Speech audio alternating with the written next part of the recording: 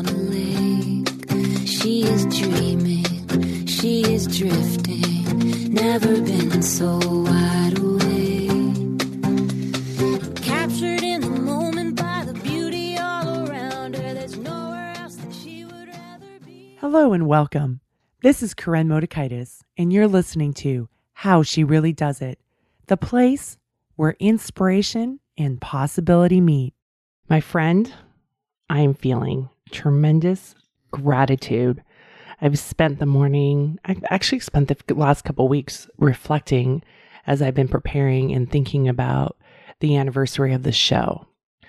How She Really Does It, the place where inspiration and possibility meet, is 14 years old today. 14.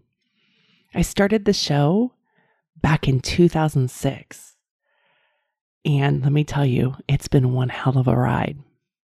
And the other thing that I love about the show, not only the learnings that I've had, but why I really love the show, it's because How She Really Does It has connected me with you. From the show, I have clients that I get to work with, my private coaching and my groups and the workshops that I lead. And I love that connection. And I get emails from you all or show reviews, or you send me messages on social media. And I love the idea that we are connected. I think about you when I think about the show and what do I want to bring and who do I want to bring and what do I want to say. And I also understand it's a huge privilege to be in your ears each week. So the beauty of the show has been my connection with you. And little did I know 14 years ago what was in front of me, especially during a time in my life where I felt so alone. I believed I was a big failure and I was a loser. And I was sinking into, well, Corinne, maybe this is as good as it gets and don't ask for too much. Oh, my poor thing. Think about 2006. But I had this voice in the back of my head and it would say, Corinne, there's got to be a better way. And I would just kind of whack it away. I'm like, no, look, I have to work harder. Work harder, Corinne. Just work harder. Maximize every minute. Don't waste any time. Maximize. Work 7 days of work. As soon as you put the kids to bed, get on the computer and work until midnight. Show everybody how hard you are at working. Show everybody how committed, because at that point you'll be rewarded.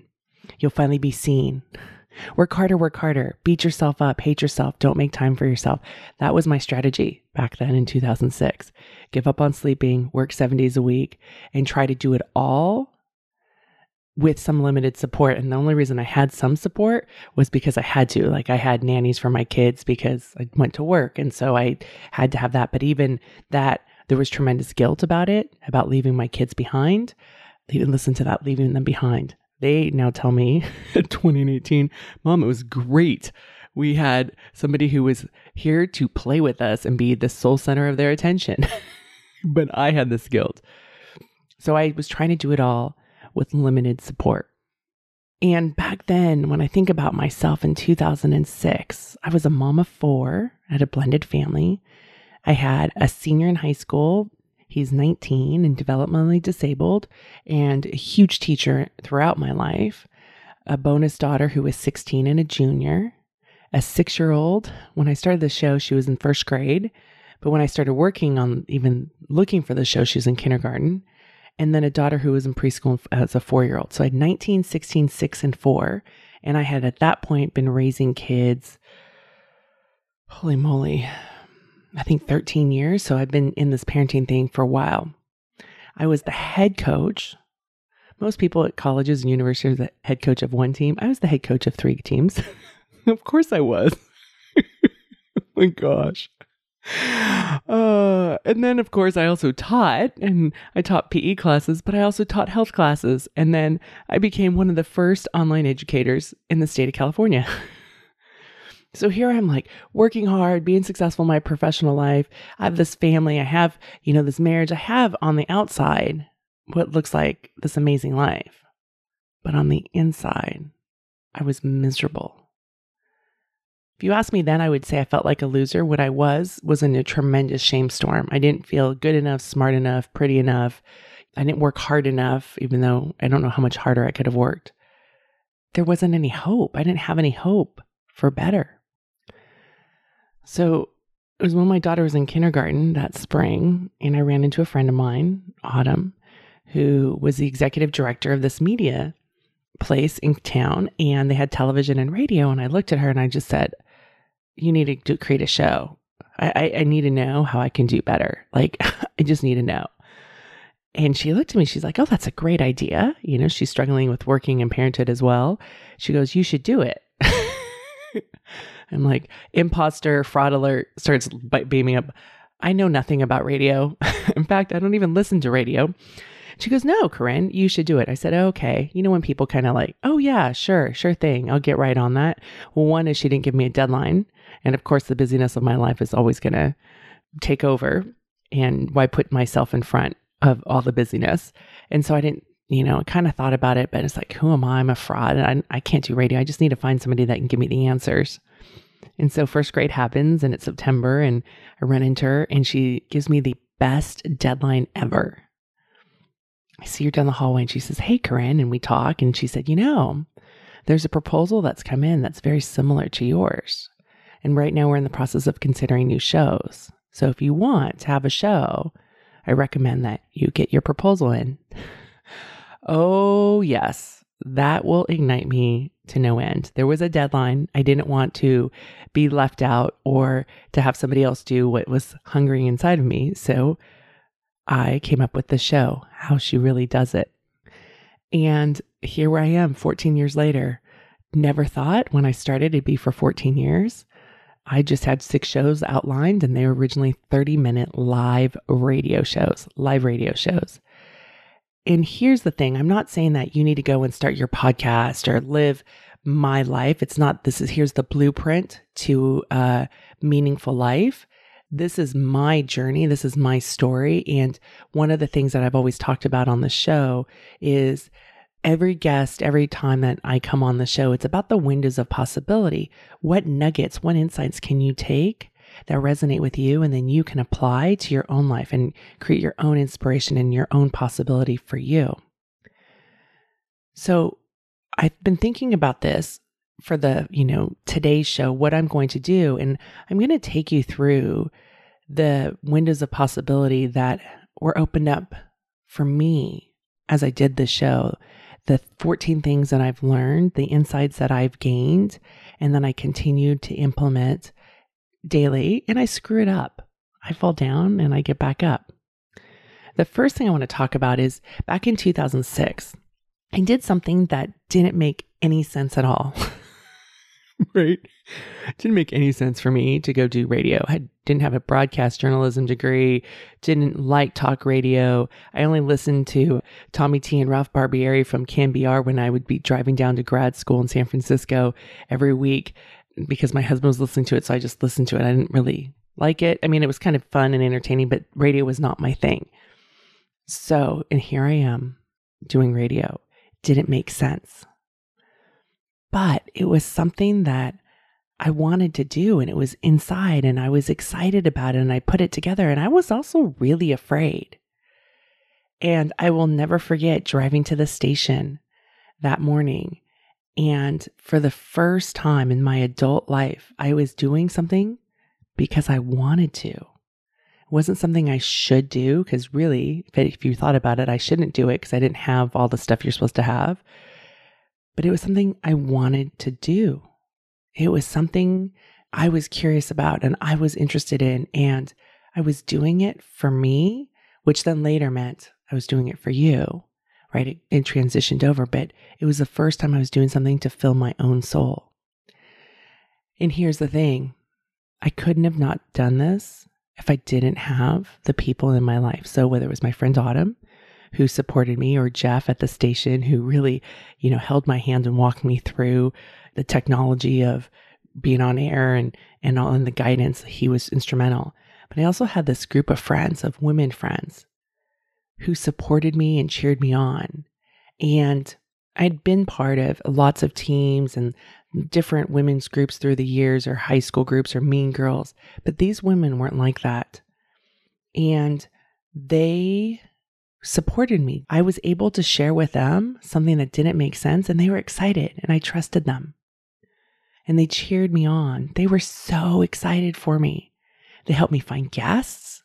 They introduced me to potential guests. They sent me articles. I had some friends who were voracious readers, and I said, hey, can you keep me up to date? So they sent me, they're like my own production assistants, right? They sent me, or producers, they sent me articles to be aware of. And frankly, they thought what I was doing was really cool. They were like just really, it was an awesome like rise up opportunity. These were a group of friends, and I didn't go looking for them of like, who are people going to support me when I go off on this crazy endeavor? They were people in my life who supported me, and they rose up. There wasn't judgment and a ton of support. So right now I want to recognize them and thank them all. Annie, Megan, Nicole, Arit, and her husband, who helped with the title of the show, Amy, who took my first photos of this in the studio, Toby, and then of course my dear friend Trudy, who planted the seed back in 2004, 2 years even before I started, about my using my voice. So had it not been for those people in the beginning who I was brave enough to share this crazy idea, and they were like so excited, and we'd go places and they would tell people, oh, this is my friend, she has a radio show, and they would find people and say, hey, Corinne, here's somebody that would be fantastic. So I could not have started the show without them. Make sure that you listen to your inner wisdom. I did. There was a voice in the back of my head that said, there's got to be a better way. There's got to be a better way. It won't make any sense. Mitigate risk. I did something. It was going to be 6 shows. My friend Lauren Wyman was my first guest, and I figured she can talk a lot. She was this mompreneur, which I was very much into back in 2006. And we were going to be live radio, and I figured, okay, we're not going to have dead air, which was my big fear back then. So I mitigated risk, take small actions, and then have a great support team. The number 2 thing I learned is dream. And over the years, I've actually forgotten to dream, and I've come back to it. But when I first started out, I dreamed. I just put down a list of who are people that I'd love to have on the show. And at first, my dreams weren't very big. Like my first 6 guests were people that I knew that were local, that had interesting stories to share, that had these professional achievements that I wanted to learn more about, and that I had a relationship with where it'd probably be easier for me to get them to say yes. And then as I practiced that muscle and over time, my dreams of who would be on the show grew. And I put a list out. I'd have this list of people that I'd want on the show. And back then in 2007, there was this columnist that I just loved. He was from the Wall Street Journal, and he wrote a column called Love and Money, and I loved reading it. I think it was like every Sunday. And his name is Jeff Updike. And I remember when he said yes, I was like, oh my gosh, Jeff Updike said yes. He's going to be on my show. And I was so excited. And I was also really nervous. And so when I get anxious, I tend to overfunction, totally overprepared, because I was still in that I must work harder to be valid. And so I had 4 pages of questions that I sent him ahead of time to show him, hey, look at me. I'm well prepared. I'm not going to waste your time. So when we got on the phone before we got on the live radio, and he said to me, that's a lot of questions. We're not going to be able to get through it in an hour. I said, oh, I know. I just like to make sure I have plenty of extra just in case. So I owned my own over-preparedness. I don't want to call it craziness, but I owned my own self of this is what I needed, so that aspect, instead of like, discounting it or standing against myself, which is something I've done, I totally stood with myself. Like, absolutely, I know we're not going to need 4 pages of questions. I just want to make sure we're good to go. We probably only got through the first 5 questions. But he said yes. So I invite you, number 2, be willing to be you. Be willing to be authentically you, right? Own it. Be okay and stand with yourself, even when it's with someone you admire who has been a mentor and they give you feedback. Own yourself. Number 3, the willingness to ask. For years, people would ask me, Corinne, how do you get these guests on your show? Like, this is incredible. How do you get them? And I discounted it because it was a skill set it was a muscle that I had developed over time for a long time and didn't even realize it was a skill set that I had. I thought, well, it's really simple. I had the willingness to ask, the ability to ask. And that sounds like, oh, we'll just be willing to ask. Here's the thing. That's the action. The thought that I had, the belief that I really had, especially for my show, was, hey, I have this platform. I have this community that is wanting to learn, wanting to grow. And I think you have this amazing information, story, research, whatever that can help them. Wouldn't you want to be a part of this? And so that's where it was so easy to ask, because it wasn't about like, oh, do you like me? Am I good enough for you? Because that's like an immediate door slammer. But it was the ability to ask because I'm a connector, connecting people with other people. It's like, here's this insight. Let me connect you with this. And this started before 2006 because since 1994, as I was going to conferences for work and professional conferences, and I had this friend who said to me, Corinne, I've never seen a person work a conference like you. Because I would go to the conference and I would sit there and I'd be this really good student, right? The student you were supposed to be. And then afterwards, I'd go approach the speaker, I'd wait respectfully and then I'd ask my questions. And because back then I had this belief, here you are on the stage speaking. Of course you want to teach me, right? Because that's going to benefit so many other people. So now I was pretty naive back then and I know the difference now, which has actually created an obstacle. I won't be as brave at times. But back then that youth, right? That ignorance allowed me to be brave and it allowed me to ask. And so I sometimes have to step back into that younger self of mine to remind myself of, I can ask. They may be willing to help and, be a voice with my community and they may not, and that's okay. It's not about me. So the ability to ask, and remember, one of the things that's really important is, and I've said this for years, is that it's an invitation, not an obligation. I don't want somebody to come because they're feeling obligatory. And I want them to come because they want to come and they love what they do and they want to share what they do and they want to put out information and use their voice. And I've got this platform for them. So the ability to ask without demanding, it's an invitation, not an obligation. The next one is talent. It's about talent. So I had this pretty fixed mindset growing up, like, oh, either you're talented or you're not. You're either gifted or you're not. You're smart or you're not. It was very much a fixed mindset. And for those of you that have seen the Chariots of Fire, we just rewatched it during Shelter in Place, or we watched it with our family. And it was so fascinating to watch because they really believe these high caliber Olympic athletes, it was about God-given talent, right? And not that something that you could become. And that's really how I grew up believing of, oh, those were the chosen ones and those were not. And I was not the chosen one.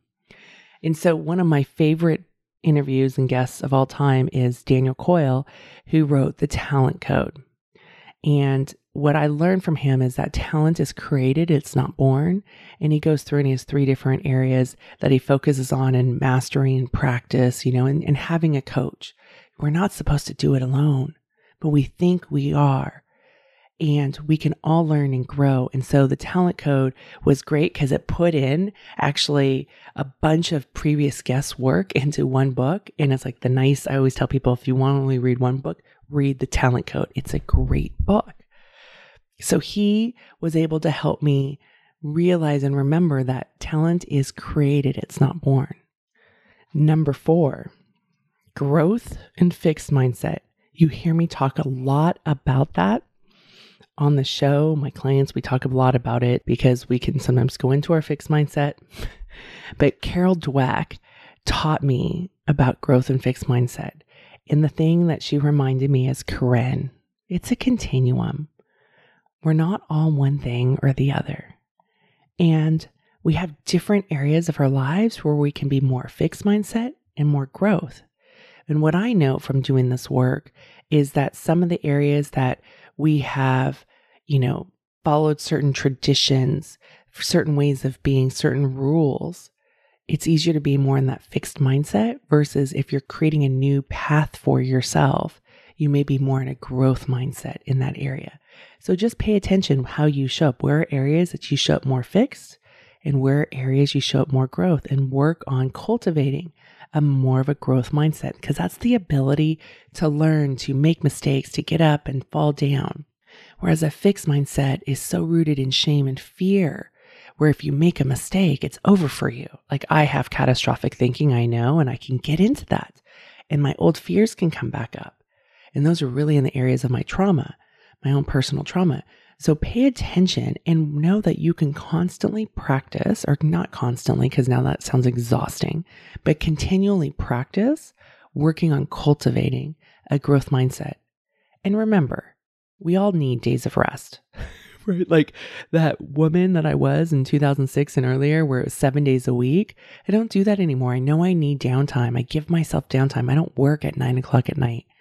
I need the downtime so that I can be fresh and be able to do great work the next day or the upcoming week, and be able to do the hard things and the challenges that I have in my own life to overcome them. So growth and fixed mindset has been such a life changer for me, about understanding that we can fall down and get back up. We can make mistakes, and it's a continuum. Some areas we may be more growth. Some areas we may be more fixed. It's not black and white. And then number 5 is what I learned from Jill Bolte Taylor. She wrote the book, My Stroke of Insight, and she was a Harvard-trained neuroanatomist, and she had a stroke at the age of 38. And one of the things that she learned when she was recuperating from her stroke and she lost the ability to have language was that she could feel, and we all can actually, people's energies. And so she taught me we must be responsible for the energy you bring into the space. When I was a teenager and there was a lot of drama in my life and at home, and there was kind of like I wanted people to feel sorry for me. And I remember like I would go into the pool with all this drama and, kind of pouting and stuff. And one day I made a decision. I was like, no, when I walk through those gates, whatever happened at home stays at home. I'm going to enjoy my time here. And then I'll go home and deal with whatever's at home. And again, I was 15 years old when I made that decision, but it was something that has taught me, and it's helped me. It's like I talk about growing these muscles, right? These muscles of experience that helps me show up. So whether I show up here with you, or I learned this with the Aqua Monsters when my daughter was in 6th grade and she was no longer going to the pool that I was at, and I would have to drop her off at this other site. I was driving there as her mom, and I noticed the contrast between dropping her off as a mom or driving my other daughter to practice where I was the coach. When I was driving her, my youngest, to go coach, I was mentally gearing up to be prepared to, 1, show up with confidence, show up with focus, to be calm, because I knew I needed to be calm and I need to have grounded confidence, because I could be walking into any shit show. There could be a problem with a kid, an employee, a parent. And I knew that. And I wasn't walking in with armor, but I was getting more and more grounded. I remember I had this parent years ago. They introduced me to somebody and said, "Oh, Corinne's so sage." And I didn't really understand what that meant, but I know how to bring in that calm energy. I was really, before I even knew what Jill Bolte Taylor was talking about, I had learned how to be responsible for the energy I brought into the space. And it started with that decision as a 15-year-old. And then I've continued to cultivate it. And so when I realized I was doing that with my kids in swim practice, I looked at how do I do that for other arenas? And there's still some arenas that I forget to be responsible for the energy I bring into the space. Like when I walk out of my office into the home, I'm kind of done, I'm wiped out. And I walk out and it's like, whoosh, there's all this stuff going on. And I'm realizing I need to be responsible for that energy when I walk out of my office at the end of the day. I do it very deliberately in certain arenas of my life. And then there's other arenas where I'm a work in progress or I totally suck at it. So I invite you, be responsible for the energy you bring into the space. And especially now, we've got so much going on and we have leaders who aren't being responsible. And there's a ripple effect. We're feeling it. We're all feeling it. We can't control that. And as my friend Mark Barr said in a podcast previously, control the controllables. What we can control is the energy we bring into the space. Number 6, Peter Walsh. Oh my God, what a great Aussie he is. I had so much fun. He was on a whole bunch of times, and he probably said this to me, I think every episode. It was like 5 or 6. I think it took me to the last one before I finally attached to it. So that's why we must be repeating stuff over and over, because I'm like, no, it can't be that simple. But one of the keys to his success was to absolutely commit 100%, totally commit, all in, absolutely. Yes, I'm doing this. I'm going for it no matter what. 100%. And then reevaluate every 6 months. And that's really important. I will say that to parents, like, commit to going to swim practice and then evaluate on the pickup, never on the drop off, right? So that's a shorter time frame, but never evaluate in that initial, because we have all this resistance. We have all this fear and vulnerability. And we're like, oh no, I don't want to go do it, or I'm exhausted. So always evaluate later. And then you have enough data, because otherwise we have all these stories of how it's not going to work, or these obstacles, or are not worthy, et cetera, et cetera. But I loved when I finally was able to attach to it, and I tried to commit for 6 months, and I tried to be brave, and I was like, yes, I could do it. And I'm like, oh, there goes my brain. It's not possible. Who do you think you are? Yada, yada, yada. So then I got down to like a month. Well, that still didn't work because I had all these negative stuff. So then I did a week, and then I said, okay, Corinne, how about you commit for the day? Just commit for the day. And I slowly built up that muscle from the day to the week to the month to 3 months to 6 months. And now I can commit to a year. And I really check in with that. In certain arenas, I'm not great about committing to that for that long, but a lot of arenas I am, because I've cultivated that muscle. Number 7. This is really important. As I was going through my website, and there's over 728 shows minimum, there's probably close to 800 shows on the website.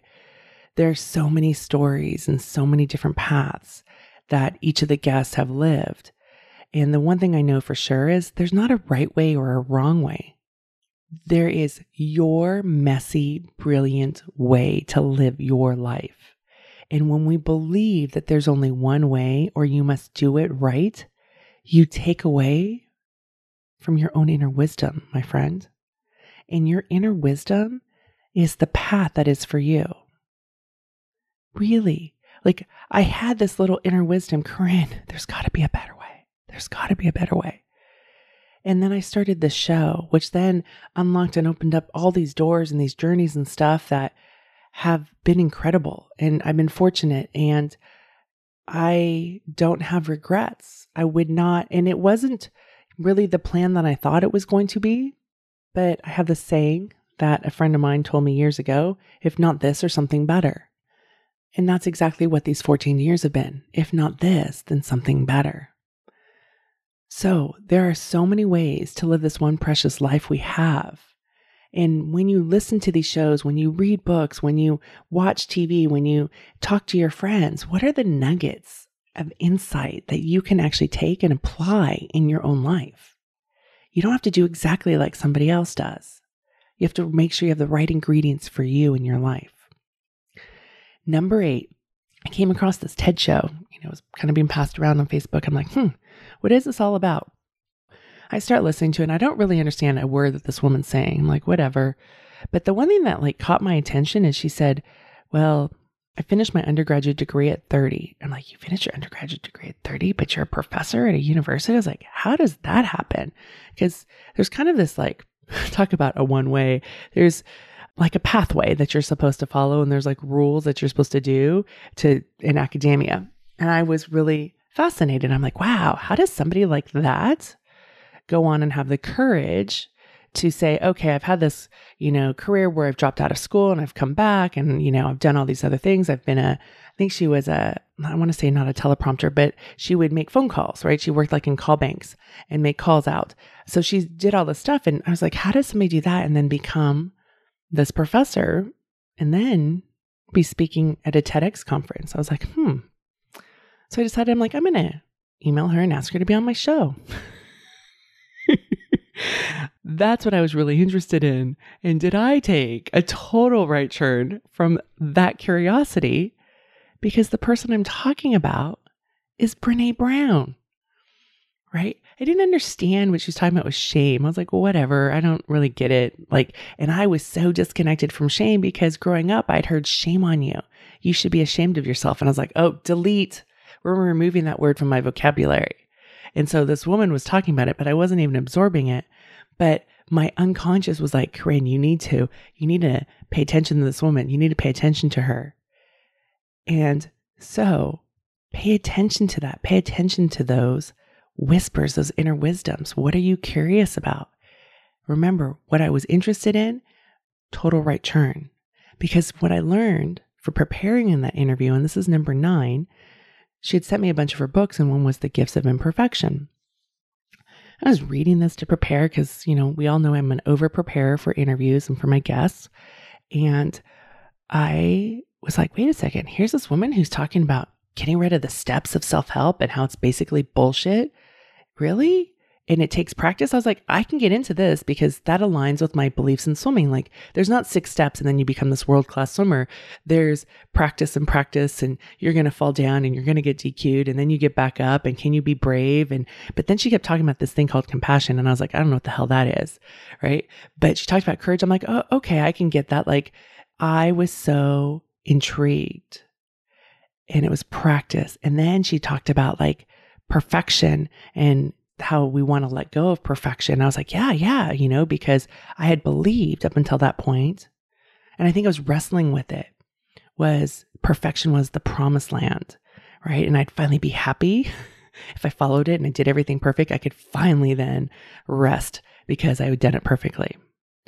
So Brene is number 8 and 9. Made a huge difference in my life. Here I am, a facilitator of her work, and it gave me a huge lens and helps me lead personally and professionally. And I incorporate her work with my clients and how they live and how they show up in their own lives. Number 10. Oh dear. So this is back in the days. It's like 2009. And I was very much a control freak. Wanted everything to be done a certain way because I was still living perfectly. This is before Brene Brown. The rule was, if you're a guest on my show, I ask you the questions. My guest decided to turn the tables and say, well, let me just, instead of telling you, let me show you how I do this. I was like, okay. So he turned the interview and he started asking me questions. And again, back then, I didn't even know what vulnerability was, but that's exactly what I was feeling. It was uncertain. There was emotional exposure. There was risk. It was live radio. I was praying that nobody was listening because I'm like, I don't know where this is going. I'm out of control. But it was Simon Sinek, and he taught me how to find my why. And he did it. And I've thought often about that. And when I think about what is my why, and it goes back to serving you and my connection with you. So previously, when I started this show, there was an answer inside of me. There's got to be a better way. But what I learned was being of service is so fulfilling. And I learn and you learn, and it becomes a whole fantastic thing. We rise up together. So number 10, know your why. And if you want to figure out how to learn to get to your why, we'll put the link in the show notes with Simon Sinek interview so you can listen to what he does and then how you can do it. Number 11. I used to have shame about this. I'm just thinking about that. Shame about being angry. Like, oh, I'm not being a good girl. I'm too difficult. I'm too much. I have a temper and that's a bad thing. Why can't I just control myself more? But what Harriet Lerner has taught me and helped me see and understand is anger is not a bad thing. Anger means that boundaries have been broken. And she taught me that anger is a way back to you. You can feel that feeling and then check in with what is going on inside. What is your inner wisdom saying? What is it that you need? What is it that you want? And maybe you didn't pay attention earlier on before you got angry, and that's okay. Because often we've been taught to discount ourselves and not listen to ourselves, and somebody else is smarter and wiser. So anger is not a bad thing. It can be a way back to you. So I thank Harriet Lerner for teaching me that, because that shame I used to have, I don't anymore. What I can do is say, okay, I'm feeling angry right now. Why am I feeling angry? And I was feeling really angry a couple nights ago because of stuff that's happening nationally in our country. And I could work on that instead of having shame and shutting down and beating myself up and intergladiating towards myself. Instead, I was able to go, oh, I'm feeling angry, and really process that and feel it and sit with it and move through it. So I thank Harriet Lerner for that. Number 12. This one's really close to home. This one is home, actually. So what I learned in 2012 was there's always a chance for hope. In 2010, our family was pretty devastated. The university decided to eliminate my husband's team on campus, and I was on the ground floor of the devastation. So much heartfelt because opportunities were now lost. Programming that we all grew up with, if you're really good, if you're the best, you'll be safe. We had to learn that that wasn't the case and true, and a lot of college men had to deal with that because they follow those rules. If I'm good enough, I work hard enough, I'm going to be safe. And that wasn't the case. They were good enough, they were hard enough, they were the best, and they were eliminated by people who made decisions. And it was really devastating, and I had lost hope. And there was betrayal and a whole bunch of stuff, and fear and lack of safety. And in 2012, the story is long, and there's a show with Scott Welts where we talk about his journey. But he made the Olympic team. He was my husband's swimmer. He wasn't somebody that growing up anyone would say he was definitely not the God-given talent. He was pretty good, regional swimmer, but he wasn't an international world-class swimmer. But he became one because he made himself one. And it was an incredible partnership with him and my husband. And I remember when he won the trials in the 200 breaststroke that night and landed himself a spot on the 2012 Olympic team, I was in tears. And that was the day that hope came back. Because I realized that you can have really huge falling down moments. You could spend much time on the floor curled up in a ball, believing that there aren't better days that are going to come. And in a moment, over time, we can rise back up again. And it may be hard to understand my own devastation because you're like, oh, but Corinne, it's just a swim team, or this wasn't your journey. And it really wasn't. I was, behind the scenes, supporting my husband, or really, that's really what I did. I was not a part of their Olympic quest. But again, remember when I talk about the insights and the nuggets of possibility, or the windows of inspiration, windows of possibility? That's what I'm talking about. Their story gave me hope of, hey, you can be taken down. People can say you don't matter, or you're not going to be able to do this. And they did. And they went against the grain, and they had it happen, and they created who they become. So number 12 is there's always a chance for hope, even after tremendous heartache. Number 13. So remember when I was talking about Brené Brown and the gifts of imperfection, and I was like, she keeps talking about this compassion thing, and what does she mean? Because I was like a hard ass. Like when I was a head coach at the college, I'd have these young former athletes, and they were typically men who would come on and be on my staff. And they were usually former athletes of my husband's, and they had loved and adored him. And I was like, uh-oh, these guys are going to think that on their birthday, I'm going to bring cupcakes and balloons. Like, that's not who I am. So I would say to them, I go, look, I can either be nice or a bitch. I choose bitch, because nice meant I had to bring cupcakes and I didn't want to do any of that stuff. And it was a bitch. But remember that growth fixed mindset, like it's a continuum. I don't have to be either a bitch or be nice. Like there's a continuum, and that's where compassion is in between those places. And so Krista Neff has been this great teacher for me to learn about compassion, and compassion is the biggest motivator for change, and compassion has boundaries. It has allowed me to become fierce and direct, and to be loving and kind, because I would have this armor and I'd be this hard ass out here. But I have this heart that is so loving. But it took so much work for people to let people in. And so compassion has really been my way through this. And the more I've learned to be compassionate with myself, and it doesn't mean, how to say, it's not about binging at Netflix for 9 hours and eating, for those of you that remember bonbons, it's not sitting there, just indulging. Compassion is about what's working well and what needs improvement. What can I learn from this? How am I growing? How am I evolving? Do I need to grow today, or do I just need a rest? That's all compassionate. So compassion has been a huge gift of mine, and I've been practicing, and I screwed up. And yes, I can be really hard on myself, but compassion has been definitely my way through it. So I'm so grateful for her work. And for those of you who go, but I suck at it. Well, guess what? I asked her on the show, and she's been on a couple times, why did you study compassion? And she said, well, because I was horrible at it. So, of course, the things that we're not good at, we're going and looking for, right? My way of looking for it was to create a radio show, a podcast. Her way was to get a PhD and become a professor of it, right? Pursue what it is that you need to learn. And we all have different pathways to do it. For some of you, maybe reading a book. Some of you may be like signing up for one of my groups or signing up for group coaching or private coaching because you want to learn and you want to implement it. But just know we can all learn. And then finally, number 14 is from Heidi Grant Halverson. And this is something that I really live by. And I hope you can incorporate because there's so much shame around success. And what Heidi has said is success is very personal. Success is how you define it. And you must think about that. I was talking with a client this week and I said, well, it depends. What race do you want to get in? Right?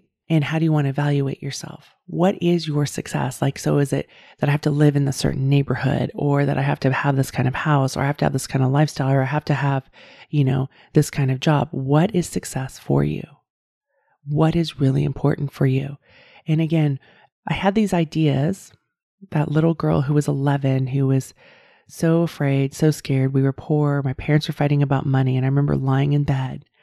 And for me, success was to be safe financially. And I thought the way as an 11-year-old was to be a lawyer. And I coach a lot of lawyers and, and they're great at their careers. But for me, that's not the right fit. But if I had pursued that and said, this is success for me, I would have been, Ariane de Bonvoisin said on my show, climbed a very wrong ladder for me. So make sure you climb the ladder that is right for you. What is success for you?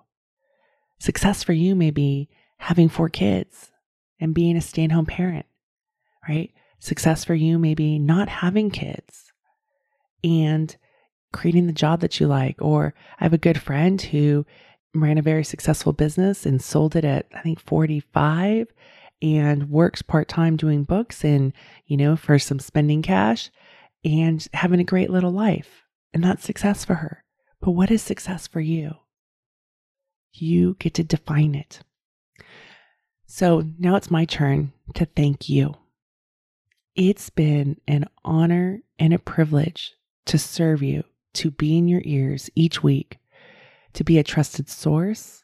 And I know for many of you, a trusted friend over the years. I thank you. And I'm smiling big for you. Hey there. Before we go, I have a question for you. Have you subscribed to the show yet? This is an awesome opportunity for you to preserve your brain juice. I love the fact that I can subscribe to podcasts and television shows and they go straight to my iPhone or they go straight to my DVR and then I don't have to worry of, oh no, especially with television shows. Did I hit record? Is it going to be there? Or now do I have to watch it on demand and go through all the commercials? So go and hit the subscribe button. There's a link in the show notes and that will ensure you that you never miss a show and you can also save your brain juice for other things in your life. There's way more important things. But you and I will still be connected because the show will be waiting for you in your phone. Go to the link in the show notes, subscribe to the show so you can automatically get all the shows to your phone. On a lake, she is dreaming, she is drifting, never been so wide awake.